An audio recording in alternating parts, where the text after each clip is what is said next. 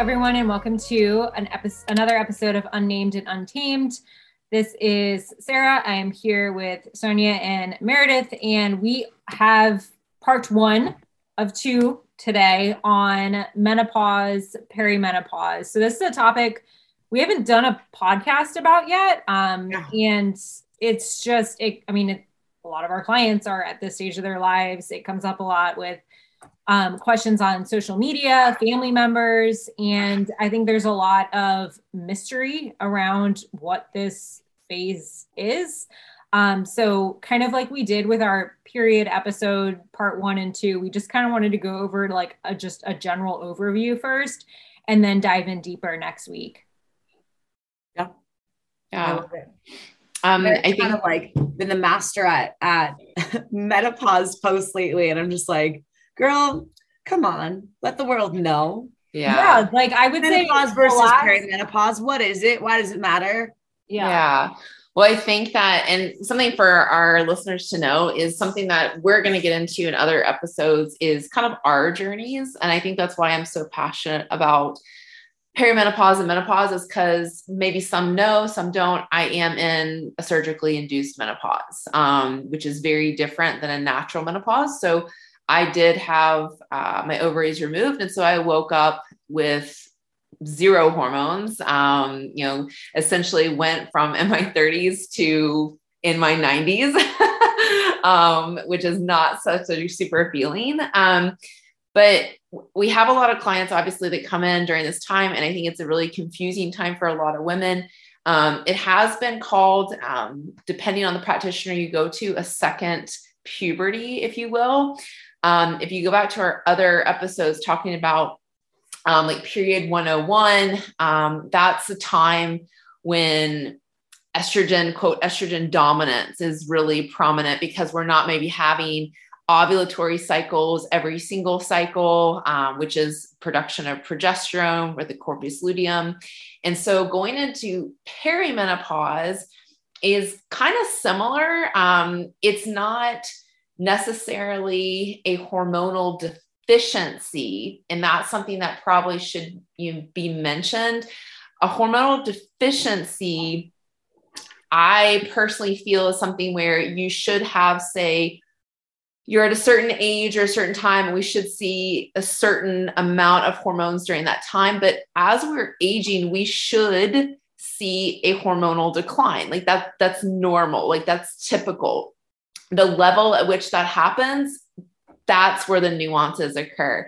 But during perimenopause is where we start to have a decline in progesterone first, typically, and we start to have fluctuating estrogen. So this is where it can be very hard to pin things down. And there's so many different aspects. So a lot of people feel like symptoms are a symptom means it is this one thing. And unfortunately, that can be very confusing, especially during perimenopause, because we do have these other glands called, the thyroid, the adrenal, we have our gut, and all of these symptoms or symptomology that we could be having, they can correlate to so many other things. So some symptoms, I'll say that, of perimenopause might be hot flashes, night sweats. We could be having mood changes, brain fog, shorter cycles, then longer cycles. We could be having heavier cycles and then very light cycles. Well, so many other things can correlate to that. Just going to the adrenals, stress, thyroid, and even talking about, night sweats particularly. So, that could be blood sugar, right? And then that is something that also correlates with our hormones, with puberty and second puberty, because with our hormonal changes, that's going to affect other hormones. Nothing is in isolation. And that is what is so frustrating, confusing, angering, all the things, because we can't say, oh, it is this one thing, because that one thing affects a trickle of so many other things. So a lot of questions should be asked when it comes to symptoms.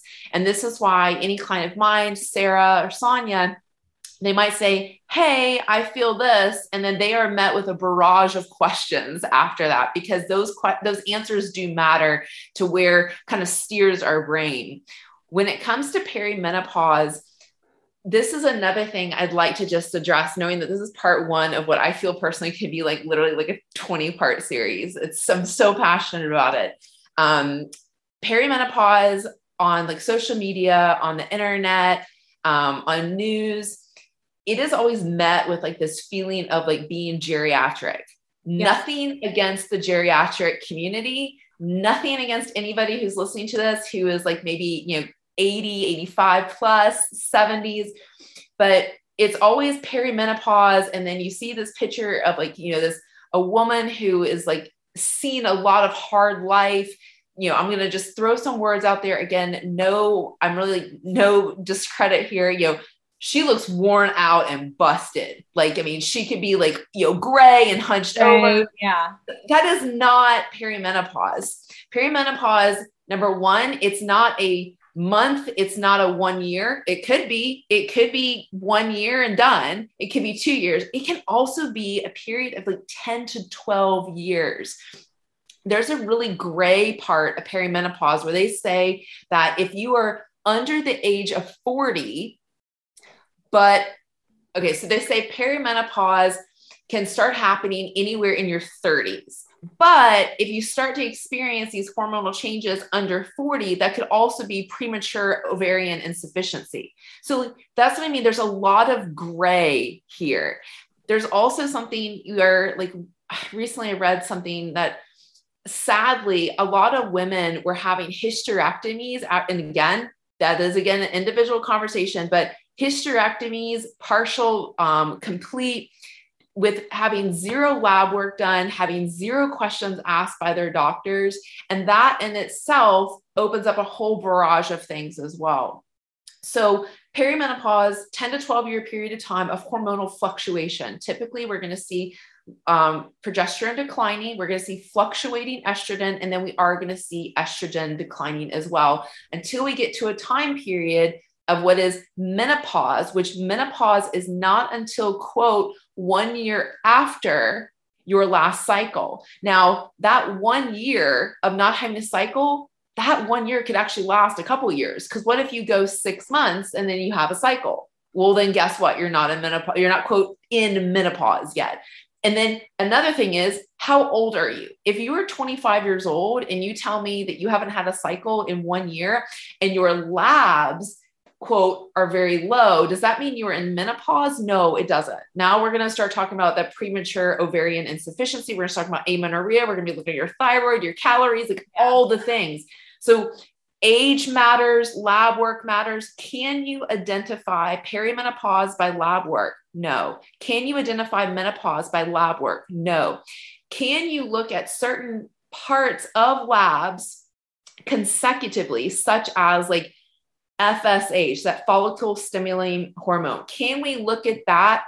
Yes, but we have to look at that several months in a row. And then, even then, take into consideration your symptoms, your age, your history. So it is not one and done, even by that one marker. And so this is what gets very confusing. During perimenopause and menopause, there's a lot of, quote, vasomotor symptoms when it comes, I mentioned hot flashes, cold flashes, mood symptoms, whether, you're highly emotional or, sleep disturbances. And I'm going to say all these again are going to correlate. If you're not sleeping, insulin sensitivity is going to be shitty. Mood's going to be shitty. And it ends up being this kind of like round and round. And a lot of people ask questions, when it comes to like HRT. And this is a hard one, and we'll get into this in a later episode, but I'll just kind of mention it here. HRT can be very protective, especially for females in the earlier years. Understanding that if you are already in menopause, complete full menopause, and you have been in menopause for over 10 years, there does come a higher risk to then just starting HRT. So there's caveats to that. If you have had, like, say, a lumpectomy, or you have had a history of cancer or a family history of cancer, does that mean that you cannot have any form of HRT? No, it doesn't. That means it's going to be individualized. There's actually a higher risk of breast cancer for women who are partaking in alcoholic beverages multiple times a week. I didn't say multiple times a day. I said multiple times a week. And that, again, I don't have the case study, so you can Google that all you want, but it's a linear equivalent to the more alcoholic beverages you have, the higher risk of breast cancer over those who are taking HRT. Understanding something I've posted about a lot is a lot of HRT got a lot of scare in some studies that were done several years ago. And those studies were done on synthetic forms of HRT. And it was specifically a progestin based, which you again might have remembered that progestin is typically like in hormonal birth control. There's different types of HRT, whether there's oral that comes with risk factors versus spray, gel, all the things. And so that's where that fear came into, and I won't get into that today. But just know the earlier symptoms of even perimenopause, you may be a candidate to help those symptoms and even prevention when it comes to heart attack, stroke, diabetes, dementia, Alzheimer's, by starting a bit of hormone replacement therapy. It is going to be completely individual, though. That is your choice. Not everybody will be a candidate, but if you are, for example, under surgical menopause or a earlier menopause where you're under the age of 40, that is something that's going to be highly considered as a preventative to those risk factors.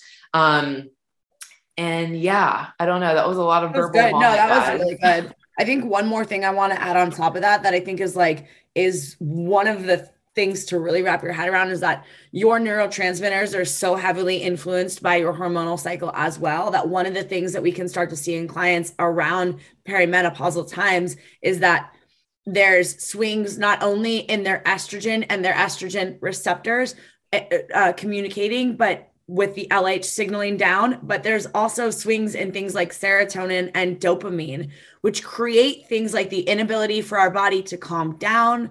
And we also add in things like depression, anxiety, anger, and mood swings, because as we're having these waves, we're starting to also have these triggering think about like someone with a dimmer, right? Dimmer is our cycle, right? That's a dimmer on a light switch, right? That's our normal cycle. And then what happens is it starts to become more like a light switch, on and on and on and that. And that really affects people, those heavy crashes. Think about when your period starts, or better yet, the week prior to your period, right before your hormones are kind of like their progesterone's at this peak, right before it's about to come down. That triggers the feeling of sadness, anxiety, depression, can't sleep. So it's almost like magnifying that and saying, well, this is what you're going to experience every 7 to 12 days is kind of a big swing here. So yeah, something to keep in mind. Something else I'll say too, and again, we'll get into all this. Actually, two things, piggybacking off of what you said, Sonia, when it comes to like neurotransmitters, and even something that's called like brain retrieve BDNF, brain derived neuro. Yeah. Yeah. So when it comes to like estrogen and progesterone, we have to think about our nervous system. And like Sonia said, when we start to have a decline in these hormones, our hormones in our nervous system, they get used to having these things. And so when estrogen declines, that's going to affect our serotonin. So that's also going to affect things like having maybe migraines. Yeah. It's really interesting when you start to just notice things that you may actually start to realize that you might be nearing a perimenopause time. And yeah, so two things I just want to say is one, when it comes to entering that perimenopause time, like I don't want women to feel scared. I've seen people comment about, oh, I'm in perimenopause, sad phase. Like, I don't understand that. Like, it's not a death sentence, and it shouldn't be a death sentence. And I don't want it to be a death sentence for females. And then just to throw in the hat and think that, this is the end of their life. No, it's the beginning. There is going to be some changes, but guess what? You already did this. You did this in when you were going through puberty. Like, this is a second puberty, if you will. It doesn't have to be a death sentence. But then something else I'll just mention now is when it comes to even, and we'll talk supplements, and because I mentioned HRT, but like supplements, is understanding that once you have become, you're entering menopause, there is no amount of wild yam extract, DEM, or flaxseed that is going to jumpstart your ovaries. So you just need to know that. Like, you can use those things intravenously. That does not bring back hormonal function. And we can talk about phytoestrogens another time. That's the difference too between being in, say, a surgical menopause versus a natural menopause, is when you are in menopause, you still have some sort of hormonal cycle happening within your body. It is more, like Sonia said, a dimmer switch at that time, but you do have hormones circulating. And this is why I think I am so passionate about, if you are a candidate for HRT, just how preventative it can be. There is no data that wild yam extract is going to be, quote, bone protective, heart protective, brain protective. It's just not. And so that's just something to think about it. And also, going through perimenopause and menopause, it's not something that you should feel like you have to, quote, make it through or suffer through. Understanding perimenopause, like I said, with that roller coaster fluctuation, just buckle up, because for some people, it can be really smooth transition. Other people, this goes back to previous podcasts. We've talked about your lifestyle. Unfortunately, going through perimenopause is also the time where a lot of women's, our careers are skyrocketing. Our kids are going, high school, college, getting married, having grandbabies, all the things. Like, our lives are booming at this time. And at the same time, our lives are booming, we have to be actually putting a damper on the stresses that are happening to us, because whether it's good stress or bad stress, it is still stress to our body. And our body's going through perimenopause, for the good or the bad, it is still very, reactive. And this is when that HPA axis we talked about, if you're having a very hyper reactive HPA, talking about like the neurotransmitters that Sonia mentioned, that is going to make for a very tough menopause. Also, having those alcoholic beverages, I'm sorry, I hate to say that, guys, but I also don't hate it. It's the truth. Like, it's just not going to be serving of this particular time period. So just a lot of things to think about. So Mary, I have a question for you. Yeah. What do you think is more effective, supplements or lifestyle? Lifestyle has to come before supplements, because you can't supplement. One more time. Just one more time. For anything that you ever hear on this podcast, lifestyle comes first, because you cannot out supplement a lifestyle. I want to give you a prime example of this, right? It's like taking a cortisol reducer and then continuously keeping your caffeine intake high. Yeah. It's like, or not learning breath work, not learning how to calm your body down, because it's like, whenever we add in supplements, it's to fill in nutritional gaps to help your body transition, but it will not these aren't drugs. Supplements aren't drugs. Yeah. Drug, you can take a drug and not change your lifestyle, and it can change the way your body reacts, but there's impacts of that drug. A lot of times with plants, there's this synergistic energy that can occur where plants can help your body relieve a symptom without creating other issues in your body. However, you have to get in the car and drive the car. Right? Like that, you have to get in and you have to move with the whole process, and they can help you transition into a more calm, relaxing lifestyle. But like Mary was saying, it's like, you can't just, even with HRT, and I think this is something I want to add into, is like, do not take HRT if you're just looking for a better sex drive, better hair, and to lose weight. I think a lot of people lean into HRT because they say, I'm gaining weight because I'm getting older. I'm going to take HRT. And I'm going to tell you, I have seen that backfire a hard left on people. So it's making sure that you're addressing, like she's saying, getting to the root cause, understanding your HPA axis, how stress is driving these processes, how much alcohol is being an inflammatory trigger inside of the body, how it's changing the way that estrogens are processed in the body are key, because once you understand these things, you kind of have the keys to the city. You're like, all right, I'm going to have a swing here, but I know that if I just I'm moving my training volume around, I'm working more on yoga, I'm really on top of my water and being more mindful, that I'm not going to have a big swing this far. Yeah. And I think it's really hard during this time. I mean, we'll get into our stories, but I can talk about one another time. It is very hard for a lot of people. Like, for example, when I mentioned the migraine, they're like, oh, I'm having a migraine. It's my hormones. What should I adjust? And I'm like, nothing. Let's wait and see. Let's let this play out, because like I said early, when it comes to symptomology, God, that word, why can't I say that? When it comes to having symptoms, it can be so many different things. And when you are jumping from this thing to that thing, you are being reactive. And again, that reactive nature, that is another stress, to your body. Sometimes just no action is the action. Just take the data in and start correlating what's happening over time. And then you actually have some things to go on. Hey, I've noticed this over the last couple of months. I've noticed this over the last, and again, when I say months, that could be 8 weeks. It sounds a whole lot shorter when I say 8 weeks, but that's 2 months, right? Yeah. And that can be really hard. But not jumping on one symptom and trying to treat that one symptom. It's really important.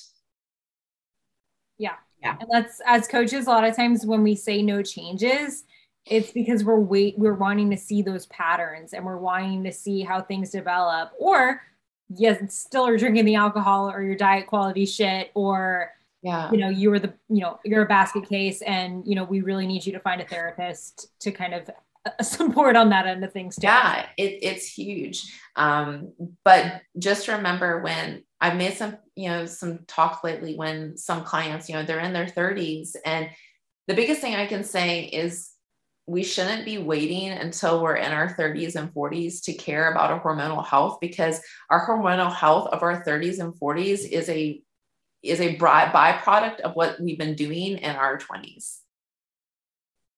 So there's no time like the present to start things. And if you are in your 30s and 40s and listening to this, guess what? You have such capability to help affect your 40s, 50s, and 60s. Now is the time to get on those things. When somebody is diagnosed with, now I have osteoporosis, now I have this, and they want to go back and start trying to be preventative, we can't undo that. We can't, we can try to help prevent that from getting worse, but to be preventative, again, understanding we can't predict everything that's going to happen. We can just do the best we can with what we have now.